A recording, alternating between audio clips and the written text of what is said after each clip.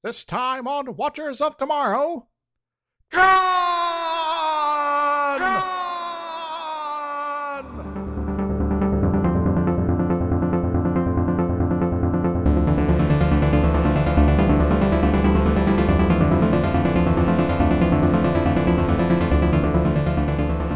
Hello, everybody. Welcome to Watchers of Tomorrow, the sci-fi critique review random tangent show. My name is Gepwin, and I am joined, as always, by my good friend, Dr. Isix. Hi. Yes, this week, as you may have guessed, it's the first appearance of Khan into the Star Trek canon. And, I needed to be sufficiently enthusiastic about it, so... Yes. This is an episode weirdly named Space Seed. Yes. Due to an awkward reference they wanted to make at the end, and for no other reason.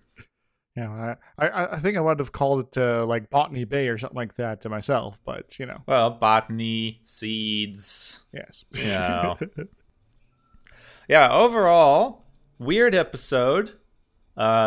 Starts in the writing phase, actually. This was written by Carrie Wibber and was like rewritten several times and was finally made into a teleplay by Gene L. Kuhn, who we've seen show up a few times, and with rewrites by Roddenberry, but then he didn't get credit on it because of some guild shenanigans and union stuff. Was originally perceived as an episode about a group of space prisoners who were shot into space from Earth and then were going to take over the Enterprise and turn it into a ship of space pirates.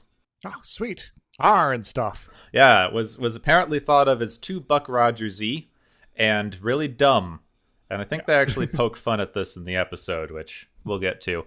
Yes. But yeah, numerous rewrites, all that stuff. It's very remembered as an episode, but I imagine that it's less with how good the episode is and how much of a remembered character Ricardo Montalban as Khan became. Yes. Remembered enough that they made a movie about it. Yeah, and I'm not up enough of the fandom from this time. I know that Ricardo Montalban was a fairly well-known actor, and he became even more well-known as the host of Fantasy Island later on in his career. And I kind of wonder if that's why they brought him back. I don't know for sure whether he was like a beloved character that the fans really wanted to see again, because he doesn't show up again until the movie. Yes. For those unaware, that'd be Star Trek II. Yes. The Wrath of Khan. Which was filmed like 20 years later. Like The Wrath of Khan came out in 1982. So, you know, it's a good... This episode first aired in 1967. So a little bit of span of time. Yeah, it was quite a ways between this series and the movies. In fact, Star Wars had to happen first. We'll get into that later. But Star Wars is the reason we have Star Trek movies at all. Excellent. That way we get Star Trek and Star Wars movies now. Hooray! So we already mentioned one guest star, which is Ricardo Montalban as Khan. And he's and the other major guest star we have is Madeline Rue as Lieutenant Marla McIvers. She was in Murder, She Wrote. Yes, she was in quite a few things. She was in like 20 or so movies around this time period, and then a bunch of TV appearances going into like the 1980s and 90s. So she is a fairly active, fairly accomplished actress. Yes. Too bad she wound up in this. Yeah. It happens to a lot of people in Star Trek. Yeah. I mean, I know we talk about it more at the end of it, but like there are a lot of things to hate about this episode on so many levels. Huh? And it's just it's I don't know, this was a hard one for me to actually finish watching because it's just I don't think I had that kind of reaction, but yeah. There's a lot of really cringy things happening in this episode overall, and maybe it was just my mood at the time, but it was a very difficult episode to get through. I didn't have nearly as much difficulty, but I guess maybe some of the subjects that are they're touching upon, yeah, it's like, what the hell, guys? Yeah. Well, I suppose we should just jump in and then people will know what on earth we're talking about. We can Indeed. discuss it more in 20 minutes or so, as we usually do. Yes. So we start off in space. Yes, we are in space again, but on a ship, obviously. Yes. The Enterprise has picked up another unknown ship in deep space. Sweet. Uhura picks up old Earth Morse code from the ship and begins to decode it until Kirk tells her to shut up. Which is just rude. Dude, Kirk, we haven't gotten to the title sequence. You're already being an ass. She only has one job. And Kirk is like, we got it. Shush. Yeah. Spock identifies the ship as something called a DY-100 class vessel that was built on Earth around the time of the 1990s.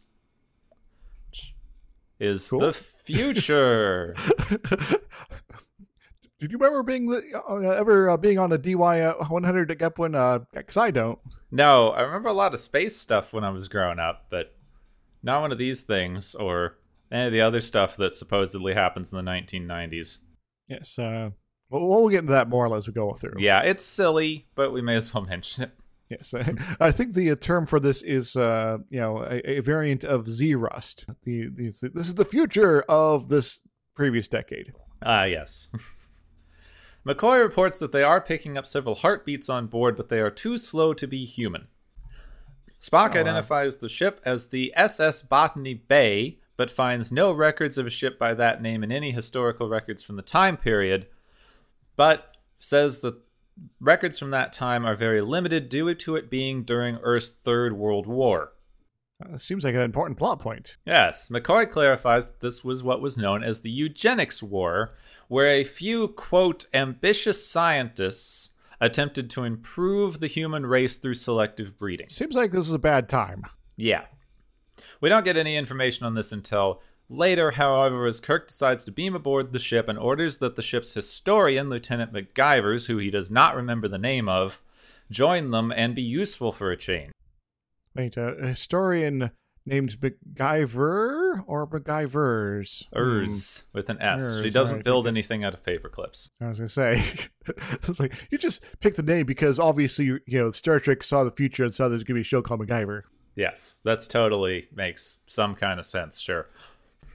Scotty reports that the Botany Bay seems to be sensing their impending arrival as the life support systems are all coming online. Oh, that's useful. Yes, on board, they find a lot of men and women in some kind of sleeping compartments wearing weird gold meshy clothes. I think the term is fishnets. Yeah, but whole body fishnets. I've seen that. Yeah, not in. Yeah, I've seen it. Not in stores that I usually frequent, but I've seen it. Usually it would be more like a goth night club event, but anyway. MacGyvers says that this is a sleeper ship where they would place the crew in suspended animation to deal with how long space travel took until the year 2018. Oh, sweet. So we get FTL this year? Yeah, though technically this episode's going to be coming out after New Year's, so we just missed it. Man, if we don't have FTL by the time this episode comes out, apologies, is my fault. Yeah, physicist. Why haven't you been on your job, Mr. Physics? I don't know. Because I don't think strange matter exists, I guess. Oh, okay. One of the pods begins to activate. MacGyvers identifies the occupant as the probable captain because that pod was often set to revive first. Says he looks as if he is from somewhere in northern India and is probably a Sikh. Okay. And that the Sikhs were fantastic warriors, apparently. Well, there is maybe something to that sort of notion, especially for someone not super versed in history, because there is during the whole British occupation of India, there was several instances where the Sikhs were like really teamed up with the British, and then like there was like some people that were going to like fight them, and then the Sikhs were like, we're going to be like totally badass and win the day despite being outnumbered. But we'll all die in the process. We'll go into a little more later. There's two things I want to mention here. One, I think the religious connotations of this are pretty crummy. Mm-hmm. Also, I was doing a little bit of research. I'm not as versed in the Sikh religion as I would like to be, but I've done some research, but this is from a completely outside perspective. Yeah. And one of the things that I came across is apparently there are a couple of ways to pronounce this. I am going with Sikh, which apparently is an accepted pronunciation. The other way would be Sikh, but if I try to switch the one that I'm using, I'm going to get confused. So just know I'm using Sikh, but I recognize that it may or may not be the like accepted pronunciation, but I couldn't find whether or not one of them was more commonly used or more accepted than the other. But yeah, I do think that your thing that Sikhs as a warrior class sort of religion is probably one of the few things anyone would have known about them at this time in North American history. Yeah, and it's mainly because it's like, oh, we had these interactions with them of this particular nature, and that was mostly through the British, so it's sort of second, third-hand knowledge sort of situation. Yeah, they're also still a weirdly unknown religion, given that they're like the fourth most populous religion on Earth. Yep. Yeah, sort of keep their own thing going, I guess. Yes. So, like us, MacGyver's has become distracted. She's just staring at the man and expositioning at him and go, oh, look at that, muscles. Well, she is looking upon Ricardo Montalban. Yes. What do you expect to do? I know. If I was in that position, that's what I would be doing. It's what last week we both got distracted by Ricardo Montalban for a good 15 minutes at the end of the episode. So, who can blame her? Yes. The mechanism that is waking up Ricardo Montalban begins to malfunction, and Kirk has to break him out of the machine before he dies, but he's not in a good state. The man asks how long he has been sleeping, and Kirk informs him that it has been about 200 years before he passes out and they bring him aboard the Enterprise. Oh. Kirk and Spock have a discussion about what the Botany Bay could have been doing out here because it is not a ship intended for interstellar travel. Kirk notices the similarity of the name to the prison colony in Australia, but Spock points out that there are certainly easier ways to deal with prisoners than to shoot them into space. So this is where the previous script version was kind of bleeding through a little bit. Yes. In sickbay, Kirk is informed that their passenger is probably a eugenically altered human. Oh no! Wait, what's going on here? Yeah, he was a product of selective breeding, apparently, with a stronger heart, better lungs, and the ability to probably lift two men with one hand, and possibly mental acuity or some odd thing to match. Yeah, so this guy looks like he's like maybe in his 30s, maybe even 40s at this point, which would, if he left Earth in the 90s, which means that, he's probably, selectively bred in like the 50s or 60s. Yes. We're going to get into how the timeline for this doesn't seem to work out. Yes. MacGyver's enters and starts staring at the muscly man who lifts. She asks if he's going to recover, but Kirk takes her aside and chastises her for being so infatuated with the man. But if she's honest about it, he's going to overlook how she's obviously just too hot for this guy to do her job. Yeah, this sort of interaction is kind of weird to a certain degree. Because it's sort of like, okay, you're only picking up on this with her. Why? Yeah. Other people sort of have this sort of weird reactions when they run into people kind of all the time on this ship.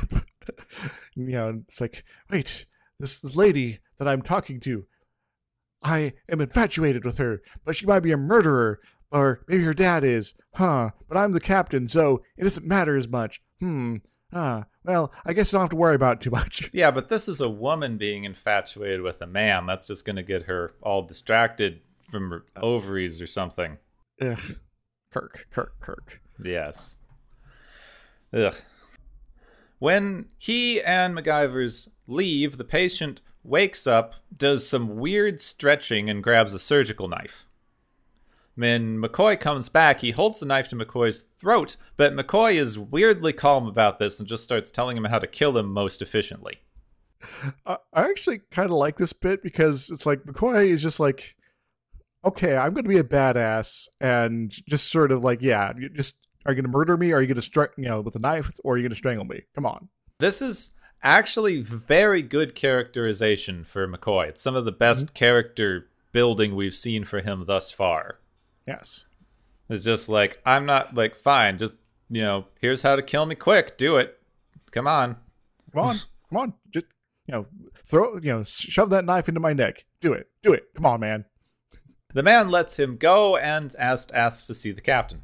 Just fine, you get to make demands now, I guess. Sure. When Kirk arrives, the man asks questions about what is going on and what happened to his people. Kirk tells him that they are going to a nearby starbase and that they will revive his crew once they get there. Kirk asks for his name, and the man says that it is Khan. Well, that seems like a name that we could quite easily start looking up things about. Yeah, it does. In fact, it kind of implies later that they really should be able to identify him quite easily. You'd think so, maybe. Yeah, Khan refuses to answer any other questions about why they're out there, but does ask if he can look at the ship's technical documents. Totally normal question. Yes. Yeah, sure, yeah, you said you're an engineer. This is fine. Go ahead and read through all our technical documents and learn everything you might need to know about our ship and how to run it and how to do anything with it, really. Come on, get started. Back on the bridge, Spock and Kirk are discussing whether Khan is probably the product of a selective breeding program. Spock says that his age is about right somehow, and that in 1993, many of these supermen seized power in 40 nations simultaneously, which sparked off the Third World War. Yeah. So, basically these, they were either, took control of the government or maybe were promoted there by outside forces. And so a large section of the planet was now under control of these guys. And at some point, I think it's mentioned that Khan ended up, controlling like a quarter of the planet, too. So yeah. Kirk says that these were not supermen. They were aggressive and arrogant. And Spock says that it's because superior abilities breed superior ambition. Kirk's just like, well, that's interesting if it's true. It's like, it's fine. Yeah, that's the only problem here. They just got too ambitious. Anyway. In sickbay, MacGyver's comes in and tries to ask Khan about his past and his ship. But he is much more interested in forcibly and creepily taking her hair down in a very uncomfortable way. It's like, your hair, it's not attractive. And she's like, but I like it like this. It's comfortable. And he's like, I'm going to fiddle with your head here. Don't mind me. Yeah, she keeps trying to ask him questions, and he just grabs her head and starts messing with her hair. Ugh. I think he might be a creeper. You might want to leave this one alone. We cut to Kirk and company all dressed up in a dining room. Kirk says that MacGyver's has recommended that they have a formal dinner to welcome Khan aboard, and McCoy worries that MacGyver's is getting too overwhelmed by her infatuation with Khan, because he is all charismatic and she's all interested in the past, and she's going to be overwhelmed. There does seem to be some degree that there's this, charismatic attraction she has with him, but you just to sort of jump there automatically once again, because this seems to be happening a lot on the ship, and being all like, "Oh, this is terrible." In this case, is a little double standard here, guys. Yeah, and I don't know, because this next scene is pretty horrible. Khan enters MacGyver's quarters and comments on the many paintings she has around the place, and she says that she paints bold men from the past. Khan uncovers one of the unfinished canvases and sees a painting of himself half-finished. Yes. He says that he is honored, but warns MacGyver's that such men take what they want, and then he runs up, he grabs her and kisses her. Now, this was pointed out to me that this is the way that they handle basically every time a man seduces a crew member or a woman on this show. Yeah. The woman always looks terrified. Mm-hmm. That this is not a situation where she looks okay or comfortable in any way, but it is still exhibited to us as if it is some sort of consensual okay thing to be happening. Yes, I am afraid that this guy is going to force himself on me, and then I'm suddenly okay with it when he does. Yeah. Oh. This isn't how like real people work, guys, by the way. No, which also, like, this is how this was written and directed. It doesn't matter whether or not real people work like this. Like, the people who wrote this show and directed this show wanted this to be the like seductive message that was being sent, that the woman's going to look uncomfortable and afraid and horrified of the situation, but it's okay. Some of this is, sort of an artifact of how, romance with strong, male characters of this sort were sort of written at the time, but still, it's really not good, guys. Well, the reason that they were written this way at the time is because that is the narrative that men wanted to have to justify their actions in any given situation. Exactly. And so it's not a good excuse. It's just sort of the reasoning behind it for what there is, I guess. Yeah, and then you get into your good old cultural Ouroboros, where this is going to influence the people who see it and think that this is the okay actions to take, and that's going to let them justify putting it into media more, and so on and so on. Yeah, sort of a cascade of bad decisions resulting in bad actions. Yes. They finally get to the dinner, and Kirk starts asking Khan about what he's doing in space, and Spock asks a few leading questions as well. Khan says that they were out just for the adventure because there was very little left on Earth. Spock comments that there was, the war to end tyranny.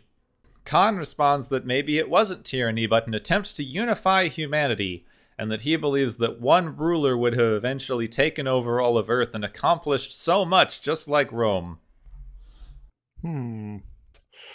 Like Roman, it's slavery and, occasionally killing off populations when they didn't seem to work well with the empire, that sort of thing. Yeah, because, people that justify their actions by trying to build another Roman empire never works out badly, right? Yeah. Yeah, Kirk baits Khan by calling him a coward for leaving Earth in a time of need. Khan gets angry and responds that they were trying to offer the world order, and then he realizes what he said and goes, good job, Kirk, and leaves. You found me out. Ho-ho! I'm out of here. Yeah. Later, MacGyver's goes to Khan's quarters. He grabs her, she asks him not to, and he throws her to the ground, and then uses some really heavy abuse tactics, telling her that she needs to decide if she wants to stay. And then when she does say she wants to stay, he goes, "No, now you have to beg me to stay." Ugh. He then grabs her hand, hurting her until she kneels down, and says that he intends to take the ship. She asks him not to make her betray the ship, and he throws her away again and gets disgusted with her, and after all this great abusive manipulation that they just show on screen like it's normal or something, she agrees to do whatever he wants. If you really love me, as you do, you are going to betray everything you know and all your friends and your captain and your crewmates, and let me take over and do everything I wanted. Yeah. No, but this is just horrible. Like, he keeps physically assaulting her, then keeps telling her to make the decision to stay. So now psychologically it has to be like her decision, and now it's her fault in like this stupid abusive justification thing we're getting. Indeed. And then it's just like, well, fine, it's romantic, That's the thing. Like, they show this legitimately abusive stuff happening. This is like realistic abuse tactics, and it's still presented as some sort of romantic consensual relationship. And when it really isn't. I guess the only really saving grace of this particular situation is that it is the bad guy that's doing this. So. Yeah, I mean, for once it is the bad guy. Yes. But we've also seen this from all of the good guys, so are we supposed to think it's bad or not? Yeah, and we're not supposed to think it's bad, and we'll see why in a couple scenes here. But they do not present this as if it is bad in any way in this entire show. Yes, it just sort of happened to be coming from someone who is presented as being bad. Yeah. In the briefing room, Spock has found the historical records on Khan, which you'd think they would have been able to find earlier. Yep. His name is Khan Noonien Sai, and he was the dictator of a quarter of Earth from 1992 to 1996, ruling over the majority of Eurasia. Yeah, so I'm guessing India, China, Southeast Asia, through the Middle East, maybe perhaps even a little bit of Northern Africa, maybe Russia, something like that. A massive empire, a globe, stretching sort of Mongolian, putting them to shame sort of deal. Scotty says that he always had an admiration for Khan, and Kirk goes on to talk about how much he loves the idea of superhuman dictators. Guys, what are you doing? As Spock points out, they're talking about ruthless dictatorships.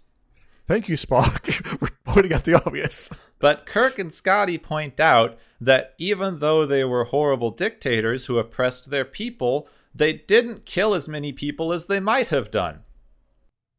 And that makes it okay. Why?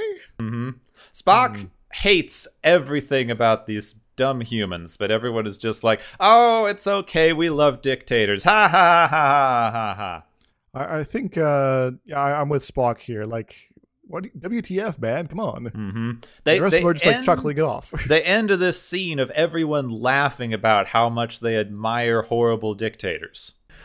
Kirk goes on to confront Khan about all of his new discoveries. Khan says that it's true, and that he and his people left Earth for a chance to build their own world. Khan says that even though he is interested in Kirk and his abilities, he is simply an inferior human because humanity has not evolved much in the last 200 years, which is not how evolution works. I don't really know. Kirk leaves, and Khan then forces open his door and knocks out his guards. Yeah, he does this sort of the crazy stretch thing again, where he's like focusing his strength or something like that. Yeah, or something. It's vaguely racist pseudo-Asian TV junk. Yeah, it's like this is not quite Tai Chi, but our audience doesn't know anything, so Yeah. In the transporter room, MacGyver's is betraying the ship and takes over the controls so she can beam Khan aboard the Botany Bay. Once there, Khan wakes up his crew and tells them that they have a universe to conquer. Hooray, a whole universe that's ours for the taking, and also more fishnets. Yes. Now, on the ship, there's... they show maybe a dozen or so people, and it's kind of roughly half and half male and female.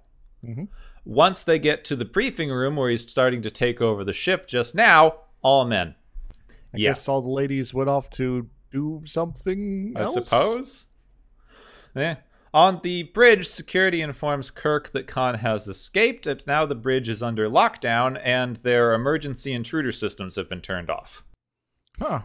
Well, hopefully it's not that guy we saw, showed all the tech specs to. Yeah. That would have been silly of us. He calls engineering only to find that Khan has used the technical know-how they gave him to take over the ship and cut off life support to the bridge. Whoops, what fools we were. Kirk heroically refuses to surrender, but this just leads to everyone on the bridge passing out. Yeah. Well, there's a little bit with Kirk ordering Spock to try to flood all the decks with neurogas or something like that. And I just couldn't help but think of the game Portal, where basically Kirk's trying to pull a GLaDOS. Yep. I mean, I honestly thought that this gas thing is a pretty good idea, that they don't replicate another series. Yeah. Of like, what if we have intruders on board, just flood everywhere but the bridge with knockout gas and sort it out later. Yeah. That's not bad. It's not it's like a horrible emergency use thing, but at least it's a decent idea as opposed to other ways this ship seems to be designed. Indeed. Yeah, it's like, well, we just need a quick off switch for everyone else on the ship, so let's just be able to do that real quick. Back in the briefing room, everyone wakes up except Kirk, who is missing. Khan orders Uhura to turn on the view screen, and when she doesn't, he orders one of his men to move in and grab her and hit her until she does it. He's going to hit her even more, but MacGyver steps in and stops him. Yeah, at least she's trying to not perpetuate the evil here with the violence. We'll get into that. Khan says that he's made a mistake by suffocating them all together, and it would be much better for him if he suffocated them individually and made them all watch. I don't know, this seems like a bit of cruelty to me here, but I guess his logic is to follow that he's trying to convince everybody to join up on his side, and for some reason. Yes. Otherwise, you're gonna be all die like this. It's horrible. Mm-hmm.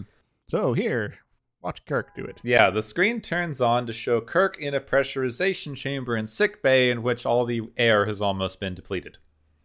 Khan says that he will let Kirk live if they give him the ship and take him to a colony that he can rule over. They all refuse and watch Kirk suffocate.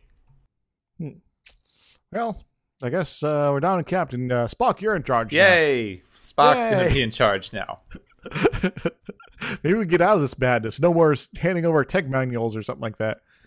MacGyvers asks if she has to stay and watch this. Khan is disappointed in her weakness, but tells her she can go anyway. Yeah.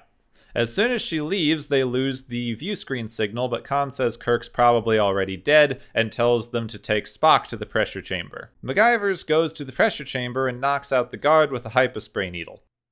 Oh, yeah. So she's doing a second heel face turn here. Apparently. She lets Kirk out, but says since she saved Kirk's life, he has to not kill Khan.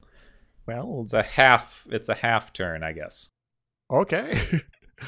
Can we wound him a lot? Is that acceptable?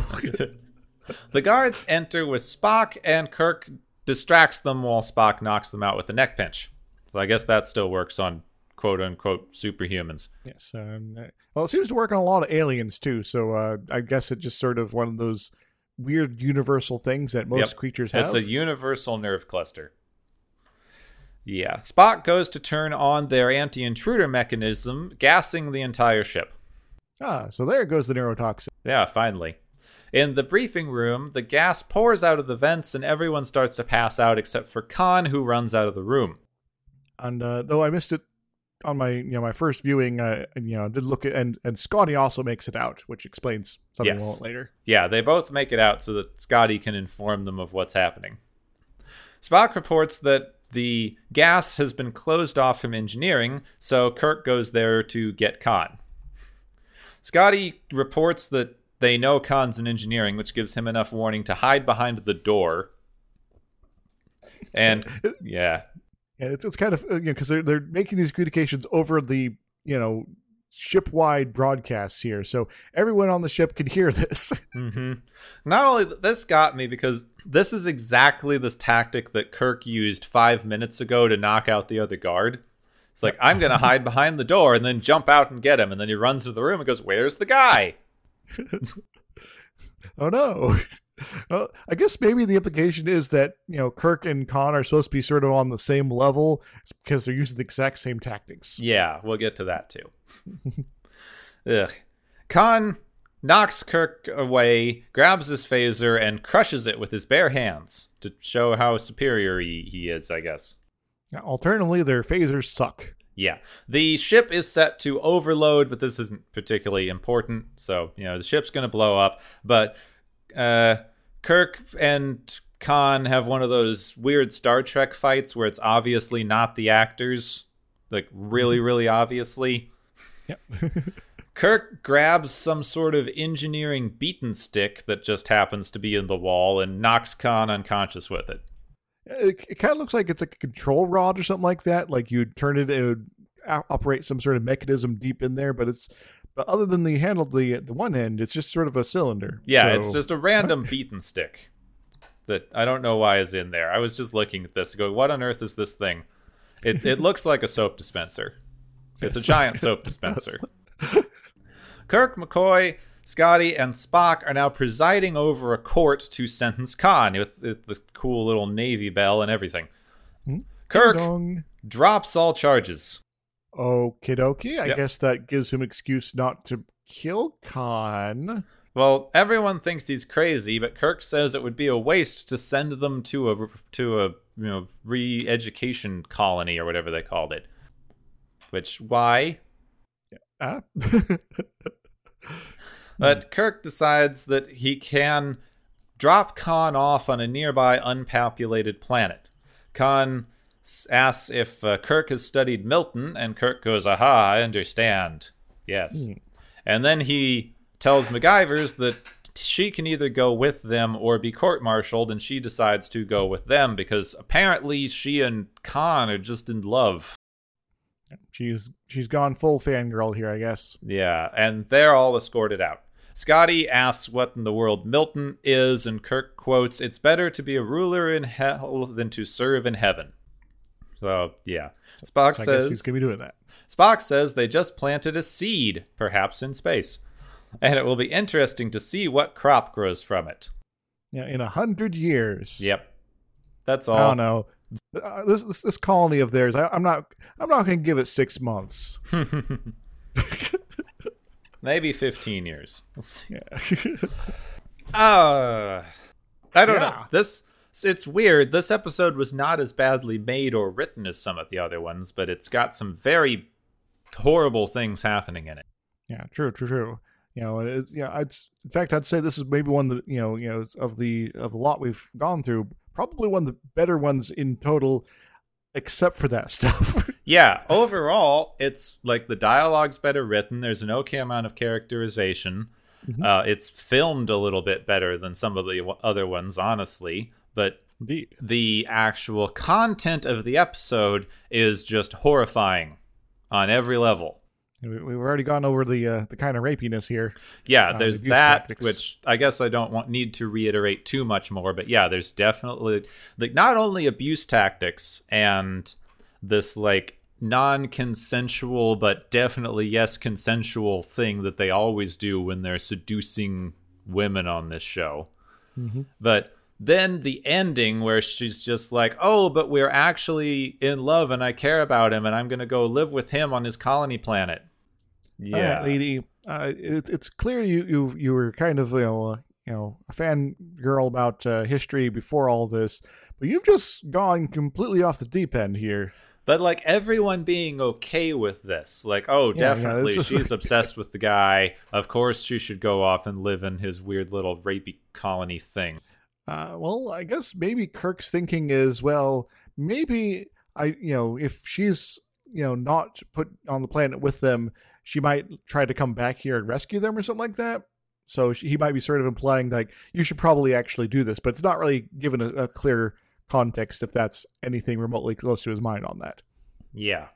Ugh. I don't know where to start with the stupid eugenics stuff. They are way too okay with eugenics in this episode. Yes.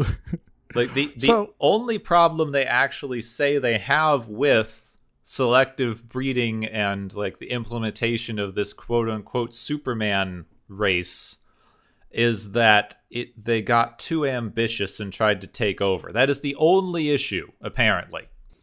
So maybe we should take a step back and give a quick rundown of what eugenics actually is what it is. Yeah. So I don't know. Do you want to start in the 1800s? Well, I guess that's a good place as any, I guess. So yeah, there was this guy called Francis Galton, who was a horrible racist, but also founded 90% of the science that we use now. Damn it, Galton. Yeah. He pioneered a lot of weather prediction things, meteorology. He was a pretty well-known statistician. He came up with the bell curve and normal distribution. Basically, most things that we know now was this dude had some hand in most of the science and math and whatever that we still use. And it's, back in the day, it was, if you were sort of, competent enough and, inquisitive enough, you could actually sort of dabble in a lot of these different fields and make, substantial contributions.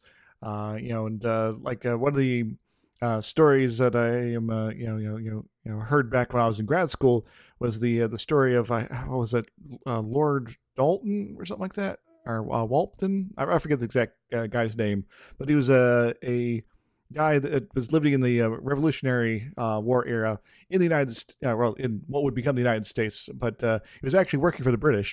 And once, the U.S. declared independence and was able to fight off the British, he's like, well, I'm out of here. And he went off to live in Germany for a while, where he developed all these sort of things, including advances in fireplaces and keeping meals and logistics and designing cities and all this other crazy stuff. And just I got some people that are able to foot the bill, so I can just spend all my time thinking about this stuff. Yeah, this wasn't uncommon among the kind of genteel classes of these time periods. this particular guy, Galton, was actually the half-cousin of Charles Darwin, where he started thinking about Darwin's, evolutionary biology and the, descent of man sort of things. So what you're saying is that when a creature can be more fit if these things happen. Mm-hmm. He came up with this idea that he called eminence, which was basically his own personal measure of how great a person was, all the great things and deeds that they did. He looked at leaders like Napoleon, Napoleon would have been after this, I think. No, Napoleon was early 1800s. Early 1800s. So he looked at leaders like Napoleon, like Alexander the Great, anybody who basically took over a chunk of the world at any given time. So basically, he was a big fan of the great man philosophy of interpretation of history. Yeah, and he decided that great men have this thing that he called eminence, which is, he decided, an inheritable trait. But also, because of his work with statistics, he decided that all things will eventually tend towards a statistical norm. Meaning, if you take someone who had eminence and you follow their descendants, they become less and less great as the kind of eminence in their bloodline becomes diluted by laissez-faire breeding. So what you're saying is that some sort of positive evidence plus mediocre evidence would lead to kind of mediocre evidence. Yeah. Yes. But I guess it does beg the question, where'd the first person with that crazy evidence come from? No one knows. He didn't care. Unanswered questions. Okay. Yeah. So he decided that the best thing to do with this information would be to examine your family tree and use what he coined positive eugenics. Eugenics is a combination of a couple of old words meaning like good and kind of offspring, breeding sort of thing. So like good children, basically. Generations, genes, that sort of things. Yeah. So genes as in DNA was like still to come.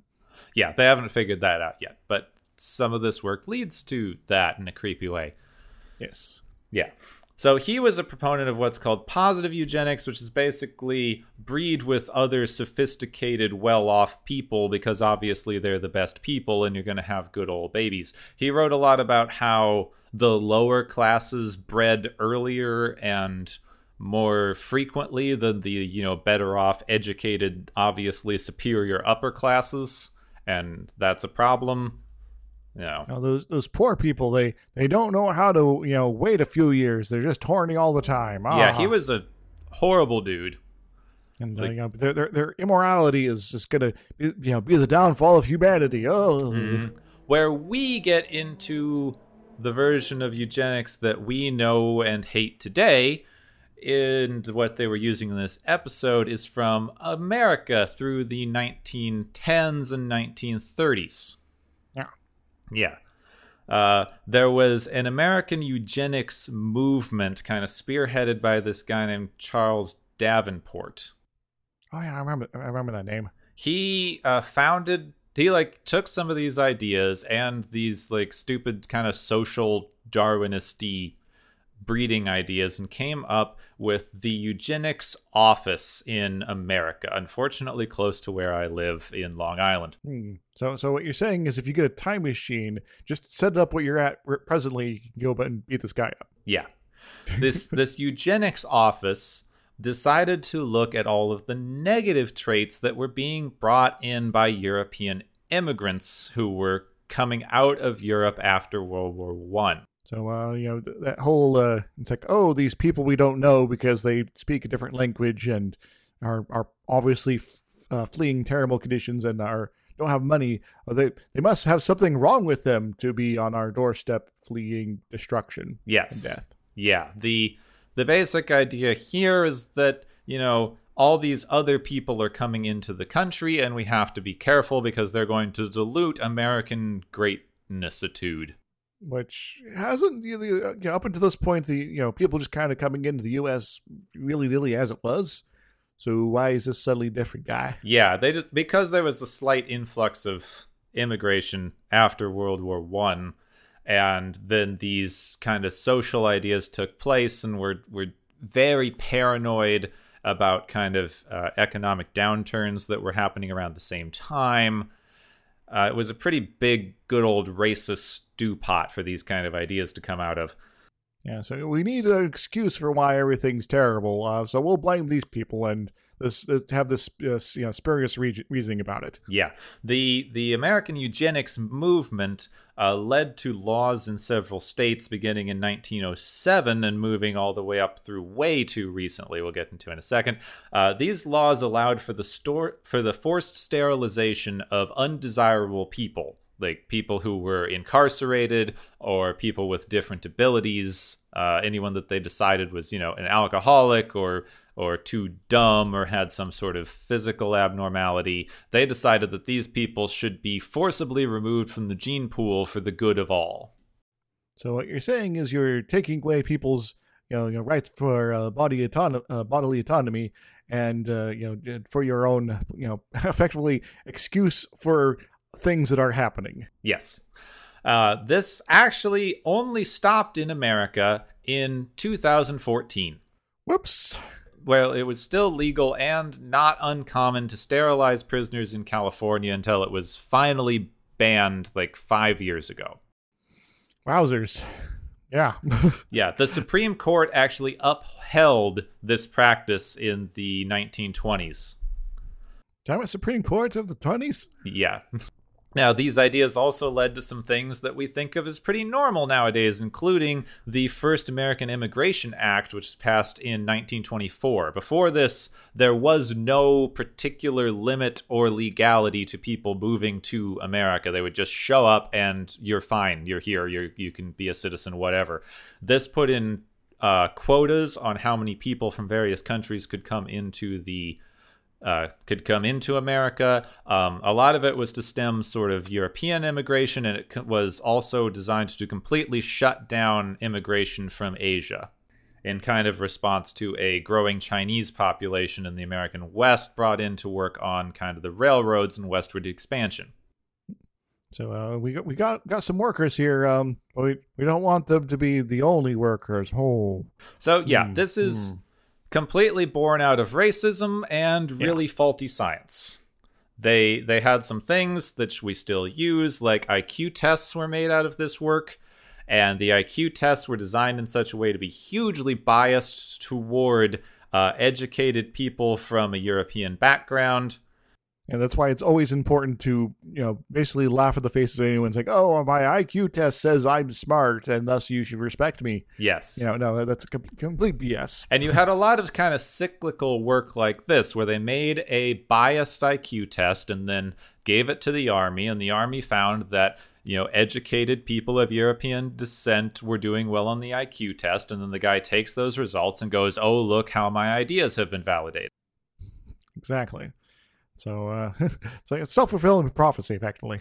And let's just get this out of the way. Like, these scientists at the time were debunking this kind of research because the research itself was very cyclical and badly done and based on unexamined assumptions about racism. Exactly. But when you're in a pattern that you're trying to justify this, you're going to do everything you can to sort of keep those outside voices that are trying to basically point out how complete nonsense this is. You want to try to keep them as quiet as possible and keep everyone focused on, oh, my great results here. Oh, look at this. Now, eugenics was sort of started waning after the 1930s when the science was being more and more called into the question, and after behaviorism started to become the dominant form of psychology. Because if you can alter someone's behaviors based on their environment and various stimulus, then obviously it's not really a genetically predetermined part of their personality. Obviously, the final kind of nail in the coffin of this line of thinking was when the German Nazi movement took these American ideas and implemented them into full force, creating the Holocaust. Yes, well, why just sterilize people? We could just murder them instead. Yes. Yeah, maybe it's a terrible idea. Yeah, I suppose thankfully this was like isolated to several states in America at this time period, so the United States never was able to go full bore genocide with it. Yeah. even though there were people who wanted to. And then, so it's just the ideas that the Nazis used in World War II to justify genocide were directly taken from America in the 1930s. So, sorry to burst anybody's bubble that about the U.S. being completely innocent and all of that. There are still people on this side of the Atlantic that were all about this, and we're kind of still advocating it, even when it was kind of like maybe this is not such a good idea here before World War II. Yeah, it wasn't even until kind of midway through to after World War II, when the things that the Nazis were doing became widely publicized, that people even were thought to be outraged by this idea. Yes. It went from being a disagreement of opinion, as they say, to, this actually has real-world consequences, and they are terrible. Yeah. But, of course, that didn't stop us from still, like I said, they still used some of the forced sterilization into 2014, and we are still using a version of the immigration laws that were generated through this idea. We are still using IQ tests. We still look at a normalized distribution bell curve to define those IQ tests, and a lot of school grading systems. Even though grading on a bell curve has become slightly more unpopular, it's still something that's used today. We have a massive amount of these eugenic ideas that are just steeped in really old school racism, still deciding how our culture and government function now. And on top of that, we also got people in the to this day who are still advocating for these same ideas, and unfortunately they they're getting a little bit more organized the last couple of years, and it's really kind of annoying, you could say. Yeah, and here's the thing. We could probably spend the next 20 minutes going into a bunch of biological and psychological research that's been done on why these ideas couldn't actually function. I think that anyone who's still espousing these ideas is not using a logical system of thinking. Correct. So debunking it through scientific research not only is not going to work, but it gives this idea that it's something that can or should be debated scientifically. And I do not really want to do that. And that debate has been over for decades. Yeah. Suffice it to say that any kind of thing to do with this is definitely taking away people's bodily autonomy. Mm-hmm.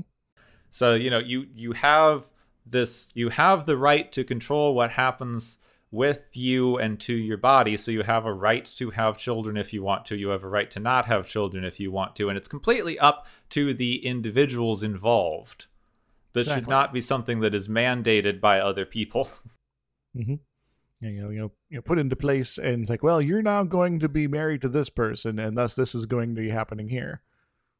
The this sort of a thing does pop up in other science fiction too, by the way. Yes, and so the main thing that I came across in some things with this is like, what are and who gets to define these positive traits? Exactly. I couldn't help but think about Babylon 5 on a couple of instances with this exactly. So there's a episode of Babylon 5 that first on the who evaluates this to make things proper. There's an episode in the first season where there is basically planet was tired of being invaded, so they built the ultimate super weapon that would destroy anything that was not a pure Ikaran. It destroyed the entire population, didn't it? Yep. Because who was who was putting together the criteria here was just so subjective about it, what they believed should be a pure Ikaran, that no one was able to actually meet the standards, and thus they were all destroyed in the process. And it's comes back to the point that there, when you're trying to sort of make this kind of evaluations, there's always going to be some subjective interpretation applied to it, and you might think you're being completely objective, but it's when your very existence of people is on the line, it's impossible to be fully sure of that. And there's all evaluate all your biases and to root them out. So it's one of those situations where maybe it's just better not to play the game at all. Yes. And the other bit of stuff that Babylon 5 got reminded me this episode reminded me of Babylon 5 for was the Psychor, which is in the universe there is the organization that handles all the human telepaths. And if you are, and they have, ratings. So a psi level 1 is weaker than a psi 2, or, that's usually abbreviated as a P something. And so P5s, P6s, P12s, that sort of thing. And the higher number is, you have more, mental strength and are able to apply your will or read minds better or whatever. And Psychor is very interested in finding people that have high P levels here. And so part of their program is to help encourage marriages between people with high psi ratings in a very eugenic sort of fashion here. And there's a reason that in the universe, in the show there, that the Psychor are basically coded as Nazis. Ah, goody. They wear these black uniforms with boots and gloves, and they have this very arrogant demeanor to them, and it's like, oh, this is this is a matter to us, and we are here to enact our will on the situation, and this is nothing you should concern yourself about. You should just let us do our work. As they're sort of going around as jackbooted thugs, trying to basically, usually it's going after rogue telepaths who don't want anything to do with them. So. Yeah, I think it's like it gets into something that I was interested in talking about with this episode with, in Babylon 5, they are coded as Nazis, which we can use as kind of on-screen shorthand for horrible people. Yes. In this episode, they are coded as noble, if misguided, explorers out to make a new life amongst the stars. Which is a little different. Yeah.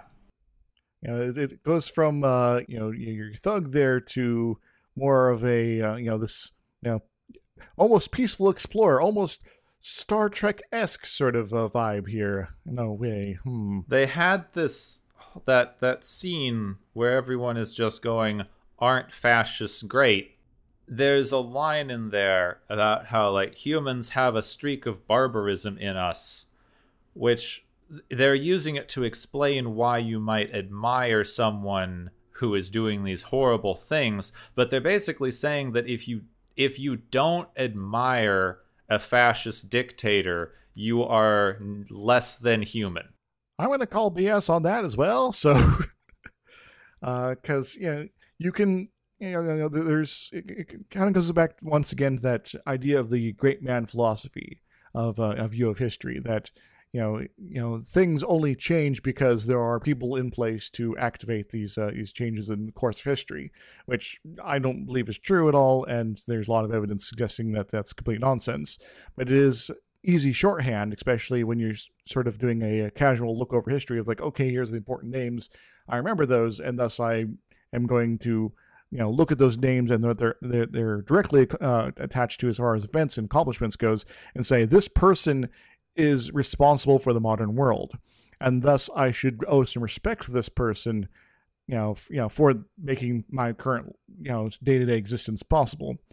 When that doesn't really follow through at all, and so so kind of, you twist that a little bit, and it's like, oh yeah, these people maybe have been barbaric, but at least the results of their work was cool, right? Yeah, this whole discussion was very much just but the Nazis made the trains run on time argument. Pretty much, yeah. It's just but what about all the things to admire about horrible dictatorships? This one murdered less people, so that's good, right? This made me think of, I guess it might be a little bit unrelated, but there's this sociologist that I like named Alan G. Johnson. And he's written a lot about privilege and power. And he has this kind of definition of the default mode, like the default group, the default superior group in a society. And one of the things that he writes in the definition is that the privileged default group never has to have a conception of themselves. Basically meaning like a minority group that knows they don't have power has to have a perception of themselves as different from the default group. It's it's like we are a bit isolated. We need to have create our own identity. Yeah, but the default group doesn't have to do that. They are the default. If someone is talking about people, then they're talking about them. Mm-hmm. And this just really reminded me of that for two kind of reasons. Like the everyone else in the room at the time is a perceived straight white man. Yes. Except Spock, who is even though he's played by straight white man in the context of the show, he's supposed to be non-human. An alien, yeah. Yeah. So everyone else sees themselves so much as this kind of default group that they somewhat see the quote unquote superior eugenic humans as an othered group. Mm-hmm. But not so much as like an inferior group like they obviously treat alien societies. Yes. So they can't conceive of themselves as different. They see themselves in these dictatorships so much that's like, well, I mean, of course I would love to be a dictator and run things my way. Let's all admire this. Spock, as the othered group in this situation, is the only one who actually has perspective on what's happening, goes like, you all are admiring dictators. Are basically, through a roundabout way, endorsing their behavior and actions. Yeah, which this episode is just so freaking built on endorsing this stuff. And they knew that they were doing something wrong in this episode. They knew how effed up this was, because they go out of their way near the beginning to say that this group of eugenic humans is ethnically diverse. Yeah. It's like, well, we don't want to be making this too Nazi-like here, so we'll make it so that that they're not doing this on racial lines. Yes, so they go out of their way to say this. They know that they are doing something wrong here, and they are trying to backpedal it, but they do not. They are way too okay with what is going on. There's never a maybe we shouldn't control people's breeding. Like, not only that, but this worked. All right. All the descriptions that I read of this episode are using parlance that they introduce much later in the series, referring to genetic engineering. Yes. Which would be a direct manipulation of genes, which is something that we're getting into now. Also probably not particularly workable, but yes. For similar, but also some other reasons. Yeah. But that has a slightly higher chance of success than this weird selective breeding thing does. But they never refer to genetic engineering. Genetic engineering was not a thing that they had conceived of in this time period. They are going off of classical eugenics, which is a controlled breeding of populations for desirable traits. Indeed. And they are presenting it as something that works fine. Works fine, and has done all these. Had this great accomplishment of this powerful empire, and so is good. Yeah, and in fact, the only reason that it might be bad is that it is going to leave behind the not special people. Yes, and the not special people were unhappy about that, so they rose up against them. Since we're supposed to identify with the not as special people, I suppose, even though you aren't. So one of the things here in like the stuff I was reading about how they rewrote this episode and creating Khan as a villain figure, he is meant to be someone who is on Kirk's level. That's the whole idea of Khan, is he's supposed to be the Kirk antagonist, which means that they see Kirk as such a superior being that they literally have to invent a species of ultra humans for him to be equivalent with. So you've already created one Ubermensch, so how do you get someone who can compete with him? Well, you just make another one. Yeah. And I suppose since you mentioned the Ubermensch, we should probably touch on Nietzsche a bit.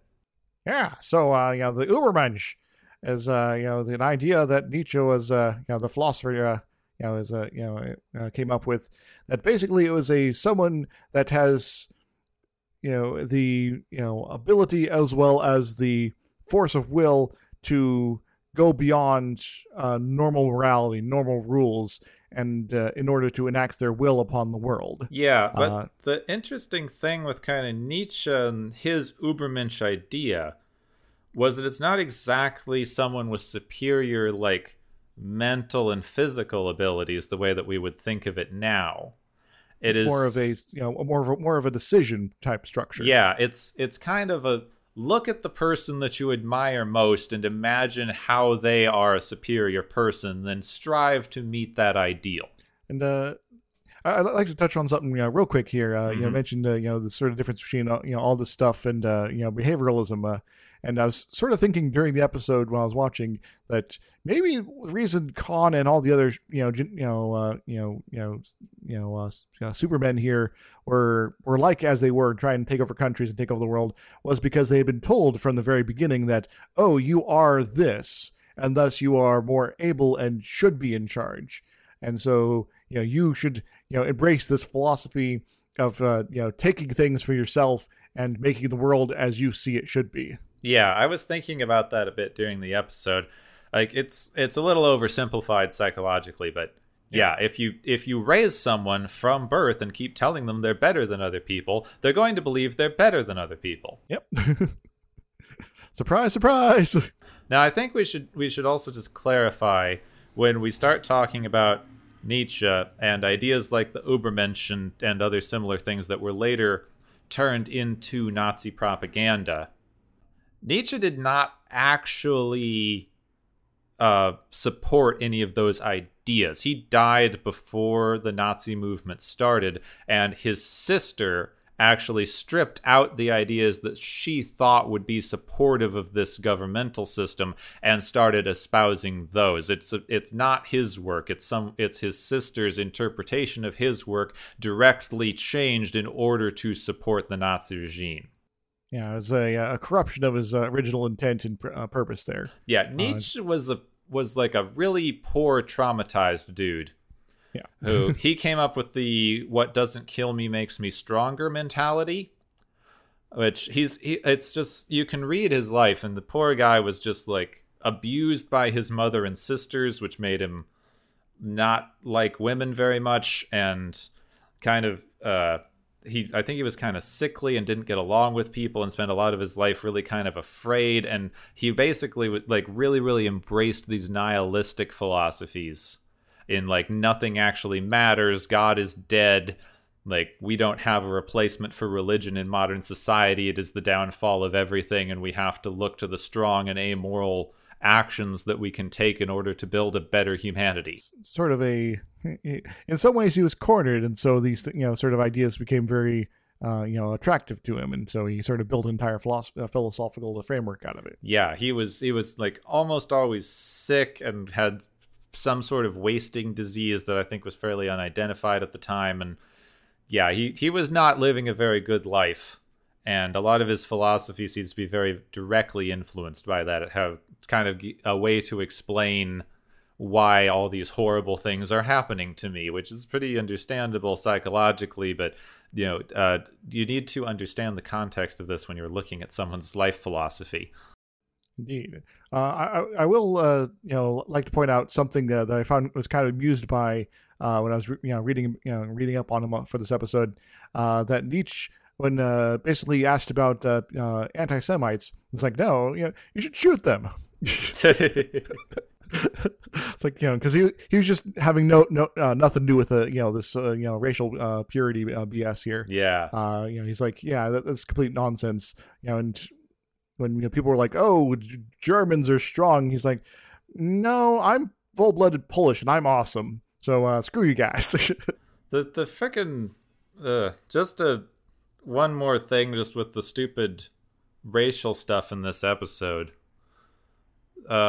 This weird line, I guess it's never actually confirmed, but the line in the beginning where they say Khan is probably a Sikh, like, I'm obviously coming from an outside perspective, but all the reading I've done, everyone that I've met, anything that I've heard about Sikh as a religion is very focused on being just kind of the nicest people in the world, Mm-hmm. with a like huge emphasis on justice, restorative justice, equality, and social justice ideals. So kind of the inverse of a power mad dictator. Yes, the exact opposite of a power mad dictator. And I'd also like to point out sort of one of those technical things that don't Sikhs like have general philosophy, like you don't shave.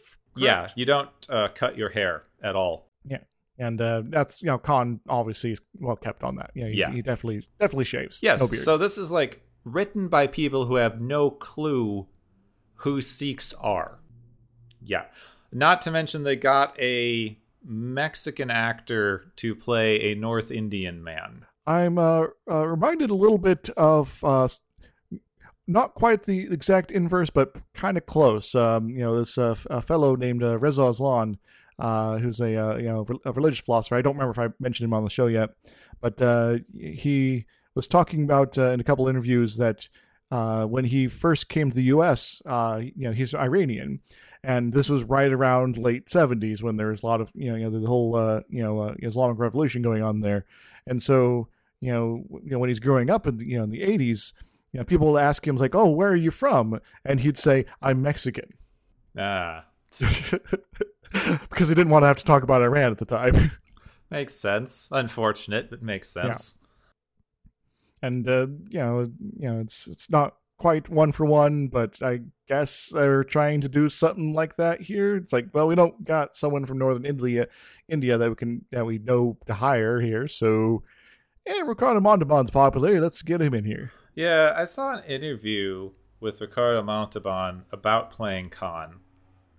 He said they wanted someone who had muscles. I mean, he does got them, so yes. Yep, that was his entire thing. Yeah. That was it. I was working out at the time, and they needed someone who had muscles. Of course they could have maybe, coded this guy as like, from South America, perhaps.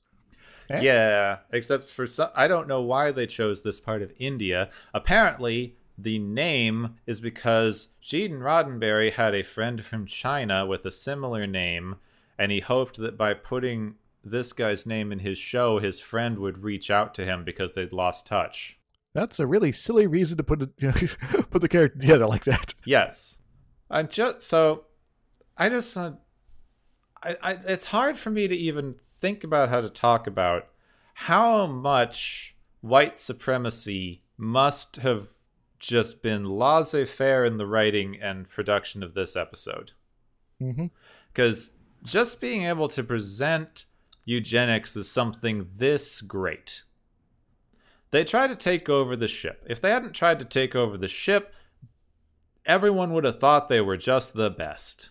Yeah, it's like, oh yeah, we met these guys once. They were pretty cool. We eventually agreed to let them be on a colony, and everything was just peachy keen after that. And then we parted our ways. Even having tried to kill the crew, Kirk's still like, yeah, let's not send them to prison. Let's let them have their chance at a new life that they totally deserve. Let's be nice to these guys. They seem just swell. Yeah, the whole thing is just like, eugenics is amazing. It works great, and we should let them go take over a planet just because, like, look how great these guys are. I love it. It's the best. There's that thing that you kind of half mentioned earlier when MacGyver's is like at least trying to prevent them from beating up Uhura. This episode about eugenics and about how great eugenics is has the white woman come in to save an African lady from being beat up by a white man. Yeah. So I guess it's good that someone tried to prevent it, but still, it's a little white savior they complex are here. Actually, like, this episode about white supremacy, they are the meanest to Uhura I have yet seen on this show. Indeed. They tell her to shut up for doing her job at the beginning. They beat her up halfway through, and she has to get saved by the white lady. I hope you get your revenge someday. I got my fingers crossed, but I'm not too much expecting it. We were talking about this. I was talking about this with somebody the other day, and I mean, it's obviously this show was an amazing step forward in representation at the time period, because I have seen so many interviews with people saying that like the representation that they had on this show like was so inspiring and so different and so much better than anything else that was in media at the time, that it was just this massive leap forward. Mm-hmm. I guess it's great. I guess it shows how much progress we've actually made, that this just seems like the most racist shit to me right now. Yep. we live in a very different time. And that's very good, but it also, it's like kind of shocking, looking back. It's like, oh God. Yeah. I mean, obviously I am coming from a very privileged background. I never had to deal directly with racism growing up. Mm-hmm. So I understand that coming at this as a white guy who grew up in the 90s and saying like, oh, wow, look how racist old TV was, is like probably like a dumb revelation. But at least it shows some level of progress. I'm certainly not saying that we have made sufficient progress, but at least it's not this anymore, I suppose. Indeed. Well, I don't know how much longer I can talk about eugenics, so it's time for the galaxy's favorite game show. Woohoo! Yay! Change the subject, please.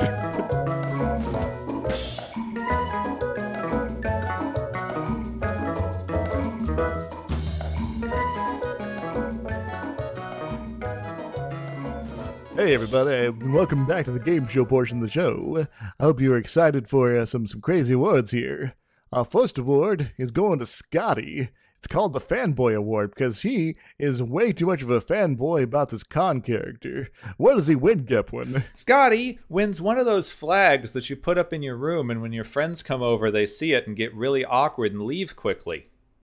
Oh, Scotty, you scab. You should probably, not display that, actually. Yes, moving on. Second award is the Nietzsche is my homeboy award, which goes to Khan for all his being will to power and being all like, I'm going to force my will on people and stuff. What does he win, Gepwin? Khan wins some actual books by Nietzsche, because they're different than that. Oh, I guess maybe he has some reading to do. Well, I guess he's also going to have plenty of time on this Selly Alpha 5 place. All alone and building a new civilization, he might get bored. Our third award is the No Hard Feelings Award, which goes to Kirk for dropping all charges after the people took over his ship and just, doing an exile instead, because, whatever, it doesn't matter. What does he win, Gepwin? Kirk wins. He should have died in Star Trek 2, because this is all his fault and was totally preventable. Oh, yes, that is quite true. So I guess he's going to have his comeuppance at some point, but not what they should be. Well, that is all our awards for today. I hope our contestants go die in a fire. Thank you for joining us on the galaxy's favorite game show. Woohoo, yeah! Woo.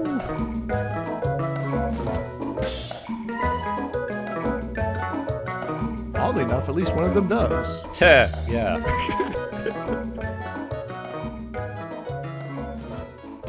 Oh, that was a rough one. Yep. Next episode doesn't promise to be much better.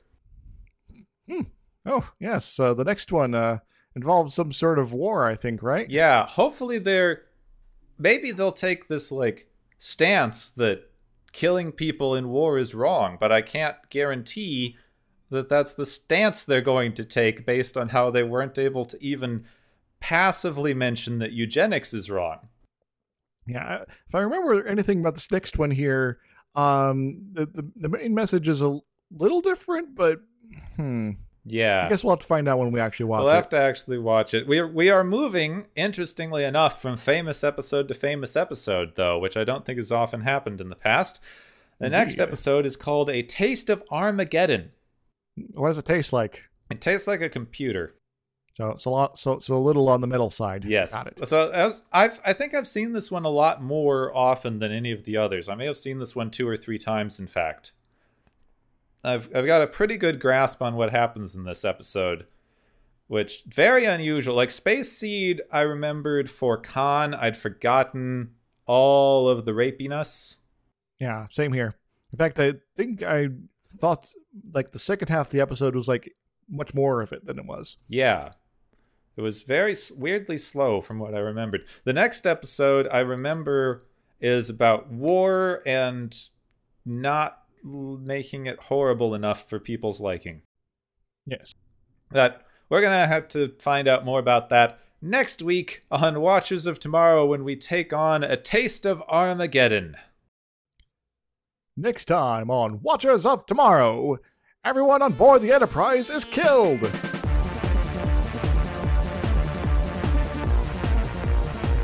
You have been listening to Watchers of Tomorrow, a podcast on science fiction media. Find and follow Watchers of Tomorrow on Podbean, YouTube, Spotify, iTunes, Google Play, Stitcher, Pocket Cast, Spreader, Digital Podcast, and perhaps many more to come. If you enjoy our podcast, make sure to subscribe for more. And where possible, make sure to rate your experience or leave us a review. You may find Gepwin on youtube.com/Gepwin and Twitter @Gepwin. You may find me, Dr. Isix, on youtube.com/Dr. Isix and Twitter @IsixLP. Music is Waveform and Maury's Principle, both by DRKRN. You can also check out the Watchers of Tomorrow Discord channel. Make sure to share the experience with your friends, family, enemies, and alien overlords. If you feel you are suffering from transporter syndrome, please be aware that the next time you step off the transporter, that you, that is now, no longer exists.